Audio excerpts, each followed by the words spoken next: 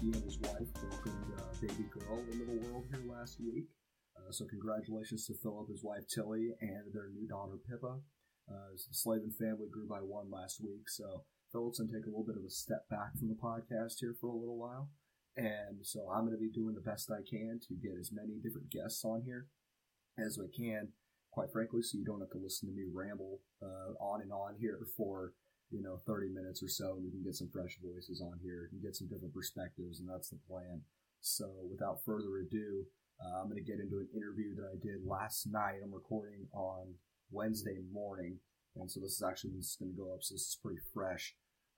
But I got, his name is Coach Dan Casey on Twitter. Dan Casey, he's a high school football coach in North Carolina, and he posts videos all the time. If you look at his Twitter feed of different plays, both offensively and defensively, what teams and colleges are doing all across the country. And it's a way to just kind of watch football smarter, and it's a really cool, thing to see, especially now that we're in the offseason, if you just need your little snippet of football. But he posted a compilation over, a year span of different stuff that Princeton University did with their offense with Coach Sean Gleason, now the offensive coordinator at Oklahoma State, as Philip and I have mentioned before. And he posted a whole, moments thing on Twitter and said, Oklahoma State fans, you guys got a good one. This is going to be fun. We watched it, and we decided to have him on so that he can kind of give us a little bit of a perspective on what he sees and what he likes and what Oklahoma State fans can expect from Sean Gleason running the offense at Oklahoma State. So without further ado, let's get into an interview with Dan Casey. So I'm here joined by Dan Casey. He is the head football coach at St. David's School in Raleigh, North Carolina.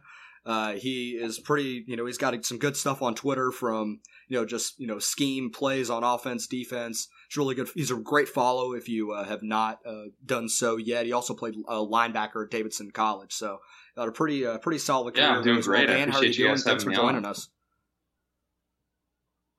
Yeah, absolutely. It's cool to just kind of get a different perspective from someone that maybe, doesn't follow Oklahoma State that closely and can just, from a pure football perspective, kind of go in on, what we're about to see here with Sean Gleason as the yeah, absolutely. I'm excited. I think you guys got a really good hire. I know it's not necessarily a big name, but I know Coach Gundy's kind of gotten a reputation for doing some mining and finding some pretty impressive offensive minds. So I think you guys are going to be pretty impressed when Coach Gleason ends up getting on campus.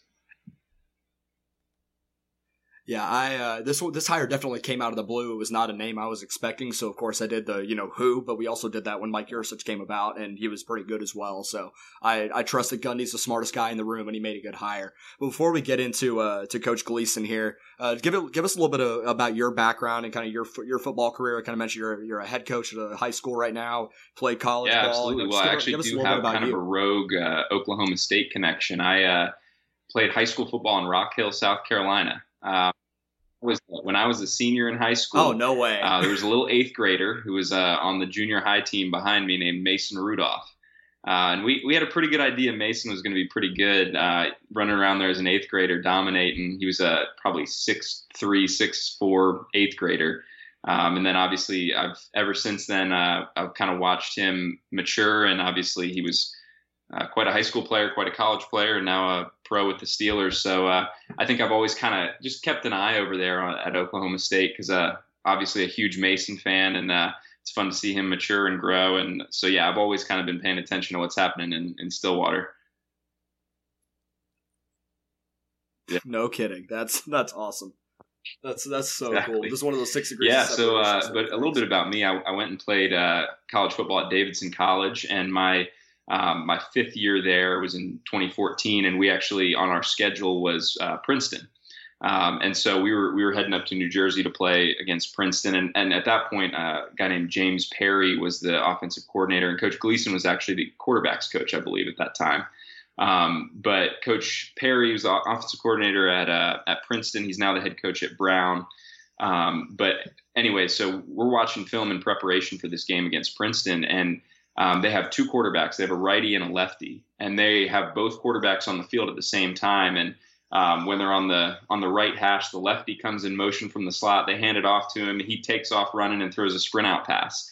And then they switch out the other way, and the righty comes in motion. He'll take the handoff and throw sprint out passes. And it was unlike anything I'd ever seen before. And so ever since then, I was just kind of fascinated with Princeton. They weren't necessarily a dominant Ivy League program in years prior. But once Coach Perry got there, and obviously when he took off to take a head coaching job, Coach Gleason kept that train rolling, and even more so. Just that offense became more and more dynamic, and honestly, just ever since that moment of sitting in my college film room watching film, just being blown away by the creativity and ingenuity happening up at Princeton. I've kind of kept an eye on him ever since. And then when I transitioned from playing to coaching, it was definitely a program that I kept an eye on and definitely stole some ideas from to implement with my own team. All right, that's awesome. I can't imagine how hard that had, especially as a defensive player, how hard that was to prepare for, to have two quarterbacks on the field. Or did you see any film on that? Yeah, it was something they did throughout the season, and it was really confusing. They threw a lot at you. They did a lot of unbalanced sets. They did everything that makes you miserable and keeps you up at night as a defensive player. They did. So it was one of the toughest games to prepare for, and at that time we weren't very good at Davidson, so we ended up getting smacked pretty good. But it's one of those things where you just knew it wasn't just that they had good players. They had great schemes and really knew how to utilize people. And I think, one of the big complaints that a lot of players have is like, hey, we got two good quarterbacks. Like, how do we get them both on the field? And they found a system to get two really good kids on the field, and they continued doing that throughout Coach Gleason's time there. I mean, they had back-to-back Ivy League Player of the Years at quarterback, two radically different skill sets. But both those kids were able to be utilized within the same offensive system, which is pretty impressive to be able to do. Yeah, absolutely. So going into what Sean Gleason did at Princeton and what he's going to bring to Oklahoma State, can you give our listeners just kind of a rough idea of his scheme and kind of what he brings to the table? Yeah, I mean, I'm certainly not an expert. I mean, I've been more of a casual observer. I haven't necessarily done a deep dive, but from what I've seen, I think you'll see a lot of jet motions and things to kind of get the defense to have to play, from sideline to sideline. You're going to see them use the entirety of the field, and he's also one to definitely take deep shots. But I think what can get lost in some of the creativity in the passing game is that they're a really physical running team too. They get downhill. They do a lot of things that seem kind of common sense, but one of the things that I'd never really seen before is when they try and get the ball out on the edge, it's like the quarterback will take the snap and instead of pitching it kind of like an option pitch, he'll almost throw like a basketball chest pass out to the running back. And so little things like that where, it's not necessarily typical to football, but just creative and common sense ways to get the ball out quicker. I think his screen game is really innovative. He did a lot of really interesting boundary screens and slot screens and ways to get the ball in playmakers' hands. And so I think he's someone that's going to keep it fresh.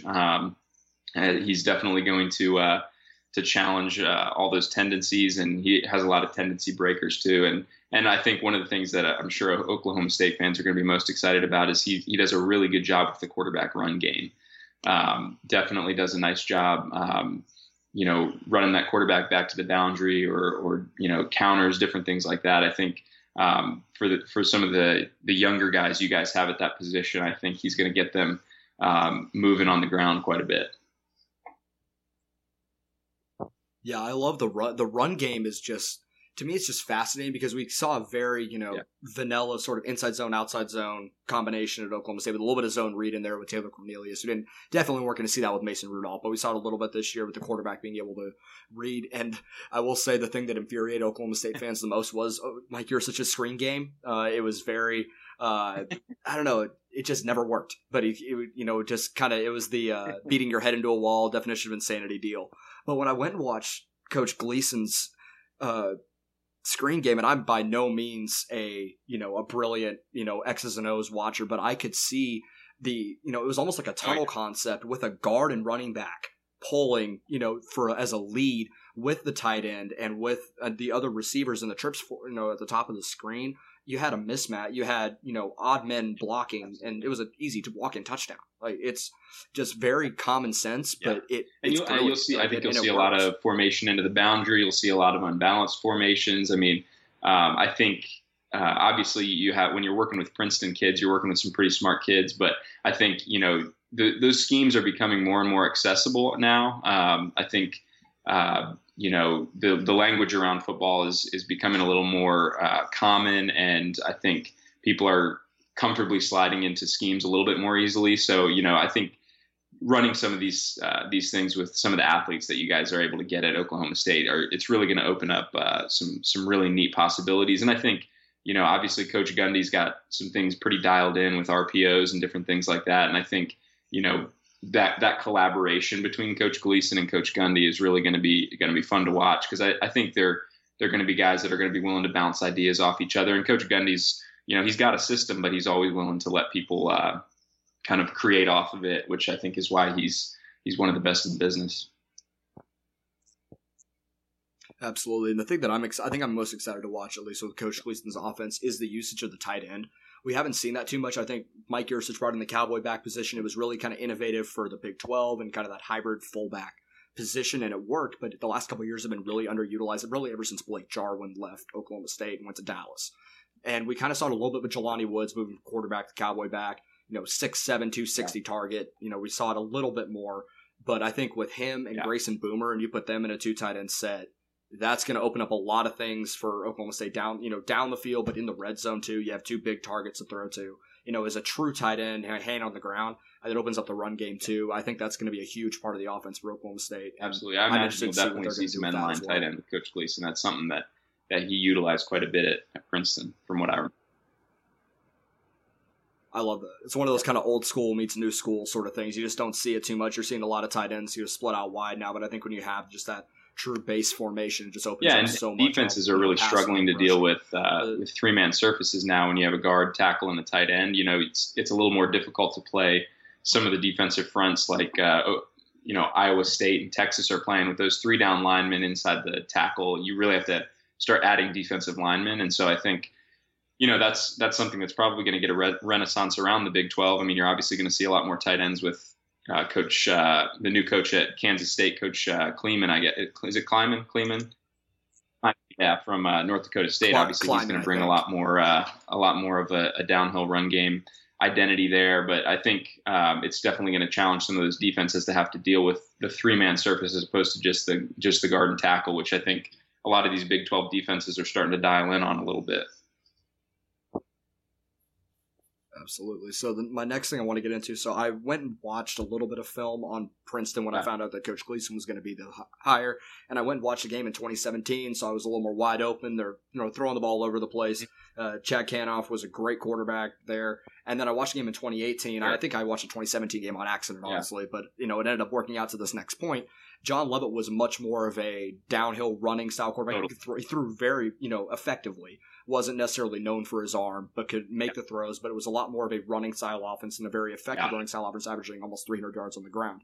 Does this speak more to Coach Gleason's scheme and his offense being kind of a one-size-fits-all, and that scheme can fit no matter who the quarterback is, or does this say more about how he's able to adapt his offense? I think it has a lot more to do with him adapting his offense to fit the skill set of his players. I think even before Chad Kanoff was there was a kid named, I think his name was Quinn Epperly, maybe. He was a lefty, and he was quite a player as well. And what they would do with him is they would run zone read stuff and then give him an option to throw it out to like a bubble screen. It was basically a triple option, but he was throwing it instead of pitching it.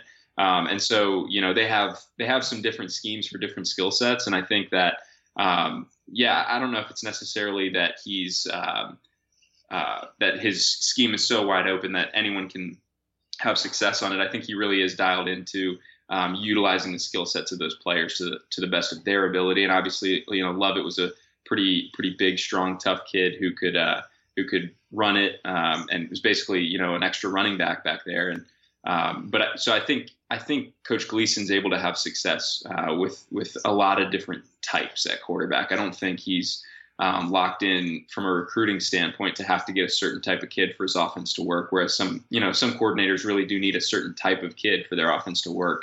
I think he's able to adapt and find success with a couple different types, whether it's more of a traditional pro style passer or more of a dual threat guy.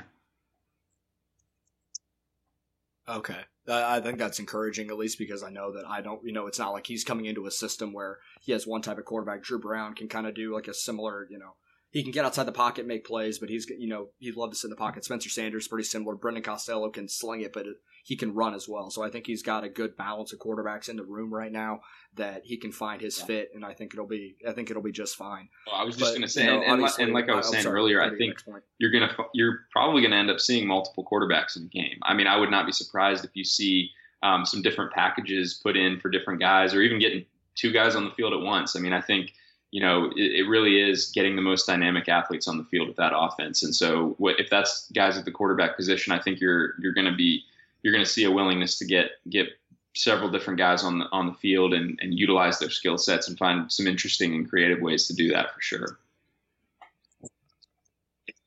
I'm pretty sure that every Oklahoma State fan in the stands would pass out if Drew Brown pitched it to Spencer Sanders to Tylan Wallace for a touchdown. That might just – oh my God, I'm having dreams about that now. That's great. All right, I love that. But obviously, going from Ivy League to the Big 12, that's a huge transition. It's going up a division from FCS to FBS. How much of a learning curve do you think there could be for Coach Gleason with transitioning to defenses that are a little bit faster, have a lot more athletes out there? It'll be interesting to see, but I don't know. I mean, the more I've been around it, and the more I've seen guys make transitions from different levels, whether it's high school to college or lower levels in college to higher levels, I've really seen there to be a lot of parity in the way that the positions are coached, and I think he's going to do really well. I think he's probably seen some pretty advanced defenses in the Ivy League. They get into some pretty creative stuff and are able to bring a lot of different looks and different pressures and different things like that. And so I don't think there's going to be many things in the Big 12 from a defensive standpoint that are going to catch him by surprise. Now there's always, adjusting to the different kind of athletes and the different kind of matchups that you can get.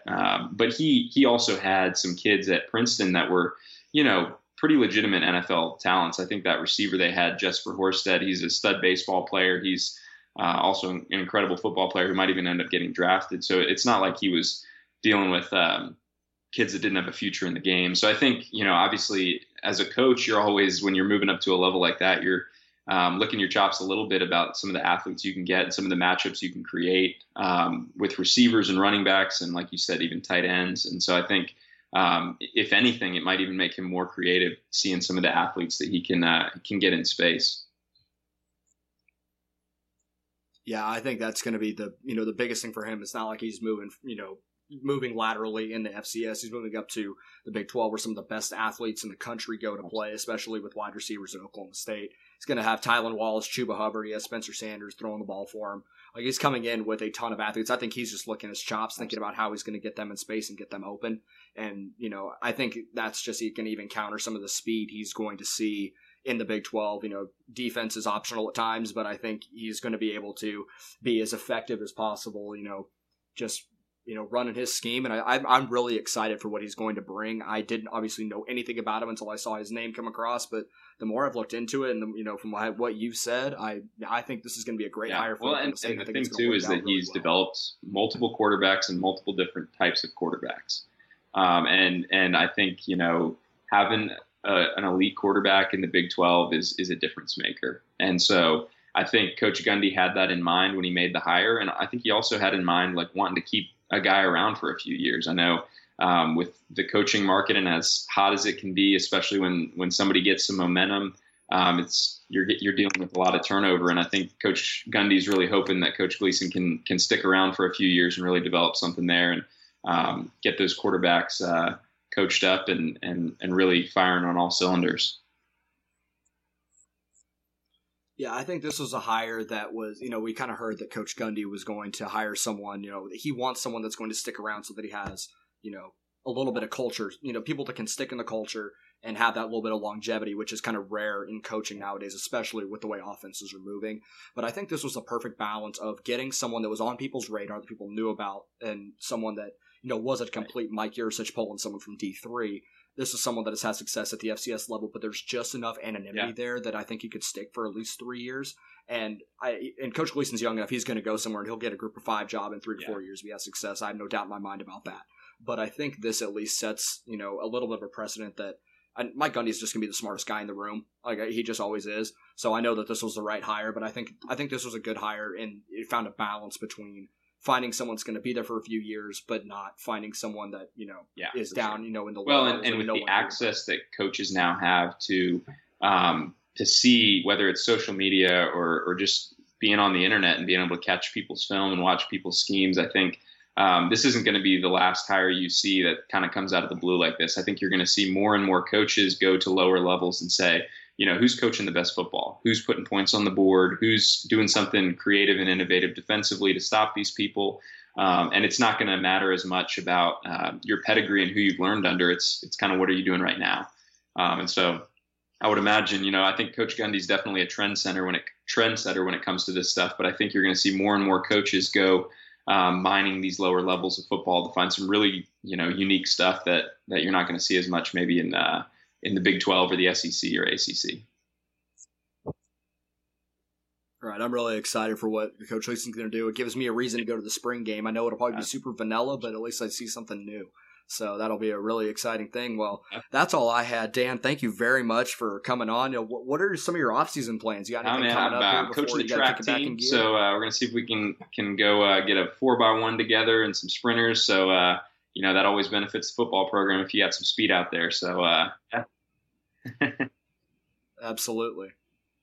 All right, that's awesome. Well, thank you very much for coming on. Before you leave, you can do a little social media plug. Where can everyone follow you on Twitter? Yeah, absolutely. I'm on Twitter at Coach Dan Casey. I'd love for you to follow along. I'm learning a little every day and trying to share some too. So. Yes, I sure am. You're making me smarter every time I go and come across your Twitter feed. So thank you very much, and this was really insightful. Awesome, and I'm man. sure I appreciate you having me on. The same. Yep, absolutely. Have a good one.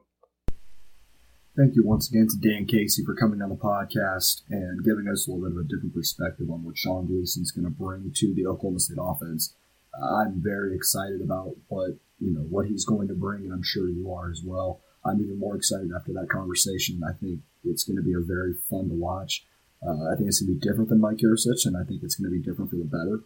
And I'm excited for what 2019 is going to bring. We got a long way to get there. Though now the football season's officially over, but at least we have some, a little bit of football to talk about every now and then. The spring game coming up here in a little bit. Fall camp's going to be just around the corner. It feels like so. There's a lot, still a lot of storylines to talk about before the 2019 season kicks off. But I think that wraps up this episode here. You can follow me at JT Penfield. Be sure to follow Philip at OKTXAR Poke and follow his podcast at 1012 TEN12 Podcast. And you can follow the main site at Cowboys RFF. Got a bunch of stuff up this morning. DeAndre Glass committed to Oklahoma State. We got Arlington Hambright, offensive lineman, decided to transfer. And so there's a lot of good content up there. TCU preview. There's a lot of good stuff coming up. So we'll see. And we'll stay locked on the site. We're going to continue to follow football coverage because I think the grad transfer market's going to start heating up here soon. And we'll see where it leads. Have a good one, everybody.